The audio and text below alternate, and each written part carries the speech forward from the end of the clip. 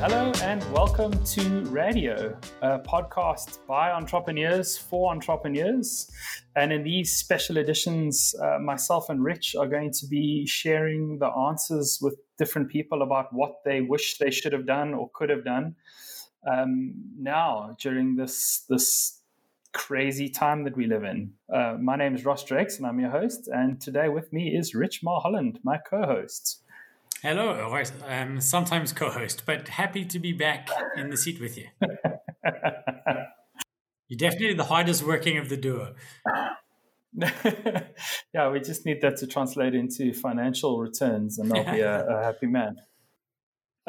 So I suppose these are an experiment that we've been talking about because one of the benefits of being part of the Entrepreneurs Organization is this so much learning and so much insight that people are sharing, and the amount of generosity and openness that's been happening, amongst EO members has been astounding, and we wanted to share that with a sort of wider audience. So I suppose, Rich, let me ask you the question, and then you can ask me the question. What do you wish you had done before this had happened, or what are you doing now? What do you think you're doing now that people could understand and learn from? I mean, there's so many wishes I'd done before the business that they're almost irrelevant. I wish I'd built a better business before the business. I'm not sure it would have helped, right? Because nobody planned for this. In retrospect, I wish I was in this industry, but I'm not.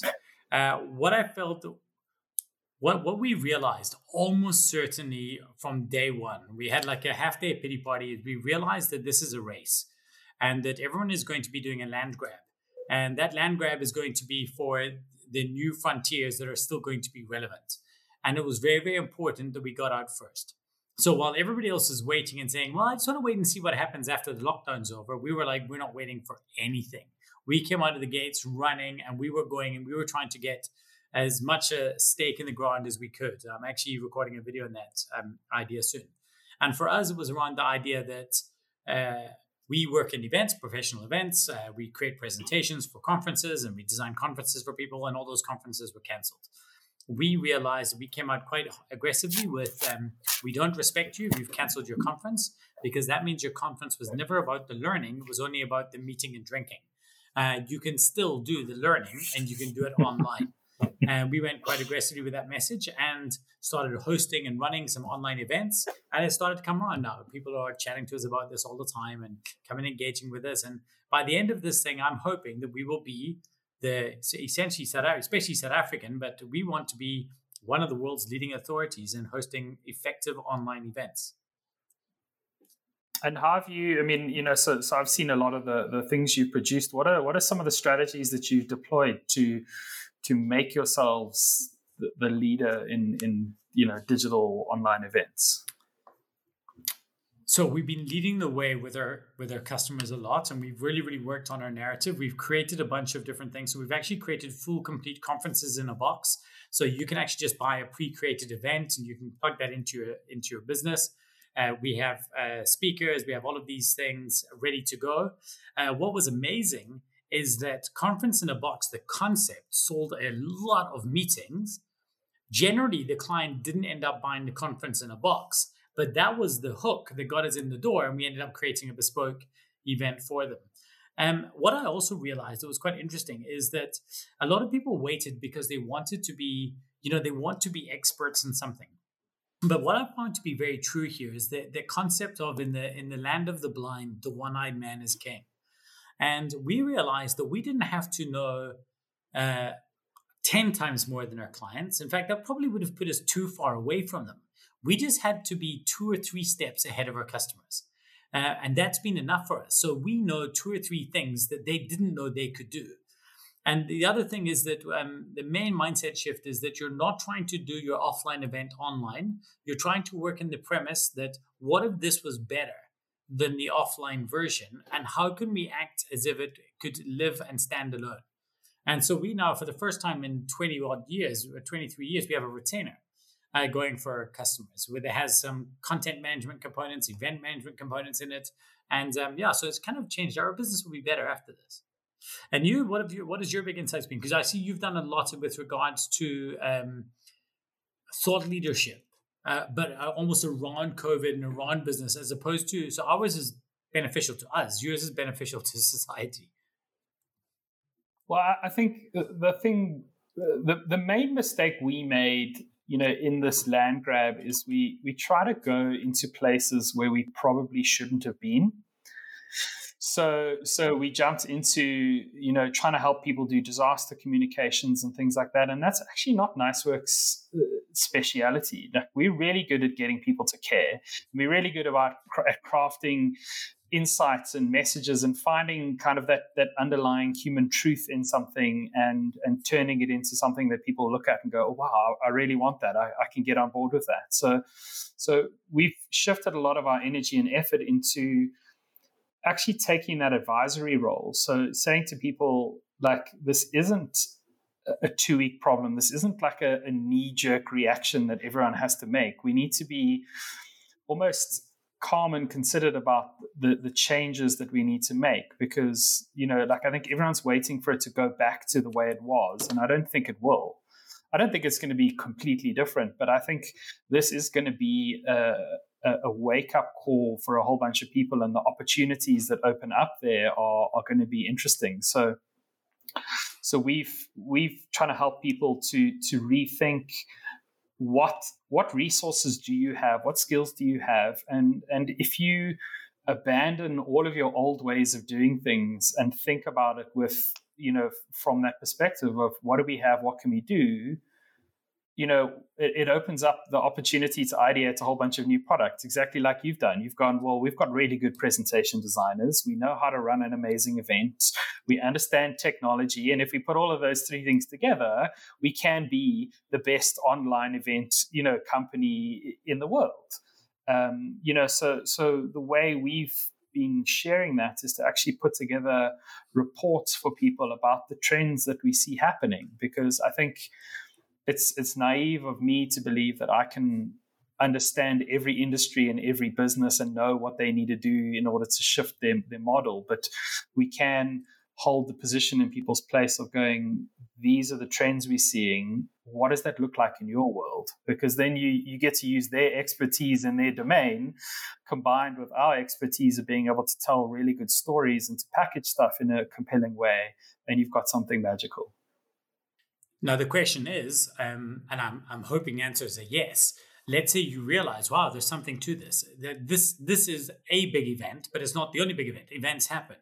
What you've done here, is this something that you could eventually start saying, well, people actually need this content whenever anything happens. So is this a future, like, have you actually carved out a niche in a piece of land that you're staking a claim in? Or when this finishes, is it back to business as usual?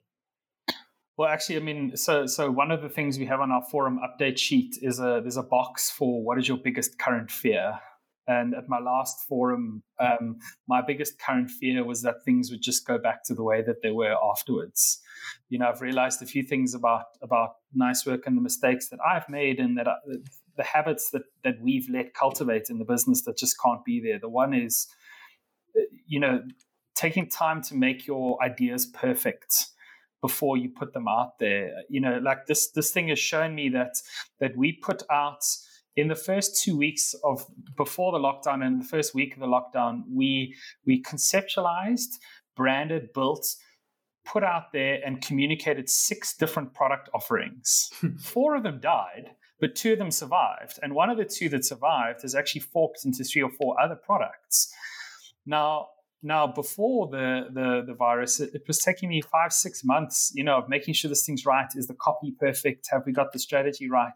And I think we lost that initial, what's Howard Mann's, business brickyard. It's like, what is the thing that used to make you passionate? It's like, just, get out there, try something. If it doesn't work, ask yourself why. If it needs to die, kill it and try something else, because there's a million different ideas that you can put out there, and then you can sort of invest in the ones that work. And I think that's, for me, is the biggest change that's going to happen to me. So I buy all of that. even your fear, I completely, and I just wanted to share this with you because that's why, and for those in the audio version, you won't see it, but I've just shared some slides. I was doing a talk the other day at Heavy Chef, and what I've learned in the 21 days, I mean, we're at 21 days of lockdown today. This is the 21st day. We're on Thursday. We were supposed to stop. Yes. And the habits haven't been created enough. In fact, the call I got off with a client just right now was, hey, we've been doing these 3 webinars a week for the last 3 weeks, but my guys kind of feel that novelty will wear off and it'll just go back. And I was like, that can't be tolerated. And I kind of, my metaphor has been when you're driving through traffic and you're trying to get someplace and you're like, no, traffic, this isn't the best direction. And you look at your GPS and it's still saying to you, this is the right way. And you're like, no, I know a better way. And then you turn off and you take the next off ramp and you go your shortcut. And the worst bit is you've driven 2 or 3 kilometers and it says to you, in 150 meters, make a U-turn. And you're like, no, I don't want to make a U-turn. But you know that if you get far enough away, eventually it'll catch up. And you drive like another 2 or 3 Ks and it says, in 500 meters, make a U-turn. And still you're like frustrated. Now you start doubting yourself and you're thinking, well, maybe I should make a U-turn. Maybe I need to go back to the traffic, back to where I was. That's the better thing. But eventually you drive far enough away that a U-turn no longer seems viable. And you get one of these messages, like in 300 meters, turn right. And then you're like, yes, I beat my GPS. I've done it. I've got far enough away. And my realization was is that we need to get far enough away from the status quo that our old directions stop being relevant. And I love that. And I think that's what's happening that's the upside of, in fact, I wrote this, that's the upside of the lockdown, is the longer this lasts, the less attractive going back looks. And in fact, why I was quite excited about the extension is that, I don't know if you had this, Ross, but a lot of our customers would give us the excuse that, we're just waiting till lockdown's finished, because it was an event. There was 21 days. It was short enough. It was short enough to be we can just keep our head down for 3 weeks. Waiting was actually a strategy. Hibernation was a strategy. Whereas the moment they said, okay, just kidding, it's going to be another 2 weeks, 2 things happened. One, anyone who panicked there, I was like, you're the people we need to talk to now, because you were the one who had the full sense of security. You thought that this was going to be a 3-week thing. So now they know 2 things. They know that it's not that it's not just 3 weeks and it's going to go longer. But now, more importantly, they know that they cannot trust the date that's been given. So now they know that this is technically open-ended for all intents and purposes. So waiting is no longer a strategy. And that's actually the best news, because now companies have to go forward. Now, I'm not suggesting that we don't want to go back. If you're in retail, you want to get back to your shop. But I think that if you're in retail, I know some like Alon Sachs is doing some amazing things. He's got some amazing ideas. I guarantee you, and maybe we should get him on the show. I think he'd be fantastic. That even when the store is open again, he's not going to stop working on the great idea he has. So he will have a parallel blended strategy. When our clients come back to us and say, hey, can you help us run our conference in Sun City? I'm not going to say no, I'm going to be amazing, but I'm going to say, but how amazing would it be if we could actually take some of the content and deliver it beforehand? Some will be audio based on their drive to Sun City. One will be a video for the plane. And so we can actually make sure that the time you're together as a company, you can spend more time interacting and less time consuming data. So we'll be better. I love that. So one of the insights that we've been trying to guide our clients through is this idea of digital with a human touch. I think this has been the fastest jump online that we've ever seen. I mean, my father is buying shit online with his credit card, which would have never happened without this thing. So how do we leverage the best of digital? But when we have the option to be human again, and when I say being human, it's actually spending time next to each other and seeing and having those in-between moments, which is all the things that make conferences and events and companies and water cooler talk. These are all the things that everyone's missing right now. So how do we carry the best of what we've discovered in this time out and combine it and amplify it with the best of what was taken away from us? Because I think that's what will lead to amazing products, amazing experiences, amazing brands interacting with people, and companies doing awesome stuff. I think also in this Heavy Chef thing I spoke about in a similar vein, the idea of rethinking. So up until this point, I always had a workforce, and a workforce delivers, we measure time at work. How long were you at work? Whereas I want to get to having a task force. and a task force is measured by work by time. So I wanted to go back. I don't want to go back to the idea that you have to come in at this time and leave at this time. If your circadian rhythm is that you prefer staying up late and sleeping till 11 in the morning, well, then so be it. Just get your work done and figure that out with your customers, and we'll work around it. But I think that everybody has to journal every single day. What habit stays and what new habit stays and what new habit goes. And so like anything that you do, you say, I used to do it this way, now I do it this way. For example, have you found client meetings in our industry so much better this way? One, they're half the length. So my average meeting time now is 30 minutes. Yes. You used to put, because you had to, and it's actually, so a meeting was actually 2 to 3 hours, because you drive half an hour, you spend an hour when you're there, and you drive half an hour back. Whereas now a meeting is half an hour, because you actually don't have time to talk crap. You get in, you do your thing, you get off. You're much more efficient. And because it's half an hour, I just save the recording with my staff. So I don't have to bring somebody else to the meeting. After the meeting, I can think, you know who would be the best to run this job? Charlene. And then I send her the Zoom recording, and then she goes through and she has first level information for everything. This is so much more efficient. The bad brief that you would have typed out in a begrudging manner to her, or shouted at her in half a minute. So is that the habit you want to carry through? So for example, we want client meetings to be this way. And the other thing is, because we realize, well, hold on a second, we want to have, we're working our Pages to Stages product, turning people's business books into talks. We've got a client in Florida, a client in Sydney, and our South African clients. We shouldn't be punishing the Sydney and Florida clients just because they can't drive to the office. So what we're doing is we're making sure that we are an online first business, so that we can occasionally meet, but that's not our business model. That's more coincidental because we happen to be sitting in the same city. But even if I'm sitting here and you're sitting 3 blocks down, we may still have our meeting like this and then meet for a coffee later. But I like it. It also, for me, a lot of the thinking we've been doing is how do you change your old school business model? So how do you change, by saving 2.5 hours on every meeting across the year, that saves you 200,000 hours. That means you can pass a saving onto your clients of 200,000 hours worth of time that they don't have to pay for to cover you and your team driving around and things like that. So by embracing this, you can actually make your product more affordable for them. Or, Jason Fried from Basecamp, they give their staff off. No, not all businesses work. They're a software development house, essentially, but they give Fridays off in summer. So in summer, they only work a 4-day week because they're so productive the rest of the time that they realize, well, we're getting this high output productivity. Let's give our staff all through summer a 4-day week. Why not? And again, because it's task by time, because it's work by time, not time at work, your mindset changes. And then you're saying, well, okay, so as long as we can still get the same output, it's different for us because, an event is when the event is. But the idea being for them that, well, we're going to gain 10% extra per week during the year that we can actually end up giving them that back in summer. I love it. I love that. I suppose the habit that I want to carry on is this idea of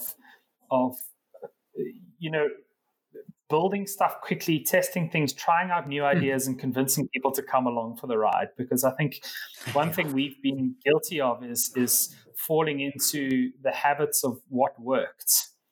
And I think I love the energy that this thing has created in my team, and the ideas that have happened and the things that have been built as a result of it.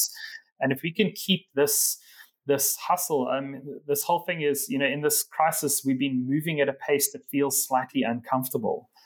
And I think having an element of that all the time is a powerful force in your business, that you don't fall into those kind of comfort traps and stay there forever. So I want to share something that came up in our forum yesterday. And in fact, the reason I can share it is I said to the guys, hey, I want to record this into a video. And they're like, love it, do it. So let me just get to it. But we were talking about what would we, let me just get to the right place for it.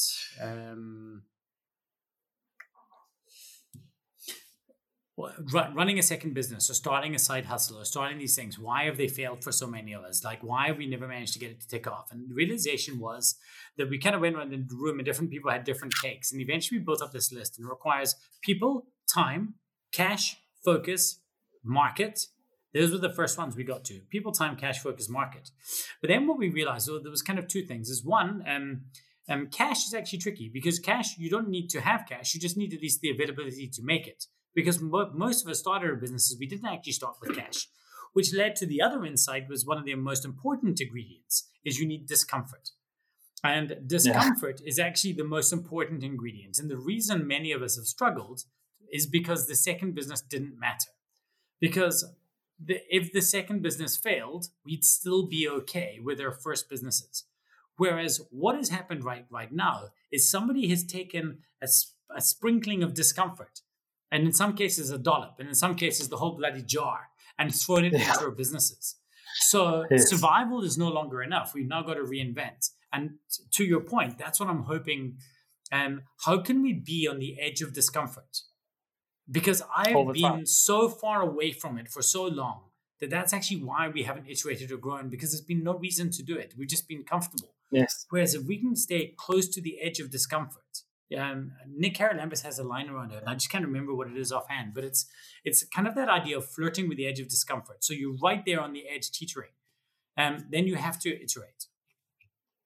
I love that, and I suppose the other thing that complements this idea of discomfort that I've been bad at until now is giving people inside your organization the blessing and ownership of what they need to do. So saying, cool, you're going to do this piece. I trust you. You can lean on me for insight. You can do this stuff. And after that, it's yours. It's yours to run. So I now have more people thinking about the finances of my business than I've ever had, because I've shared that down with them, and they've all bought into it, and they feel infinitely more connected to it, and they're much more creative in terms of finding solutions to it, as opposed to waiting for me, Ross, to step into the room and offer them some brilliance that they then just execute on.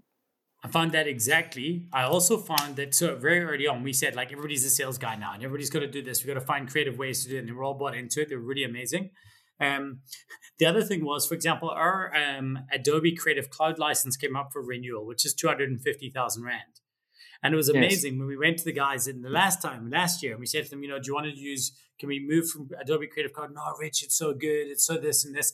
As opposed to now, we said, guys, we can do Adobe Creative Cloud, or we can find a free alternative. But if we do Creative Cloud, we may struggle. We may have to do a little bit of a salary drop for some of you guys in order to allow this to happen. Or we can find free. Rich, we'll find alternatives. We can use whatever's out there.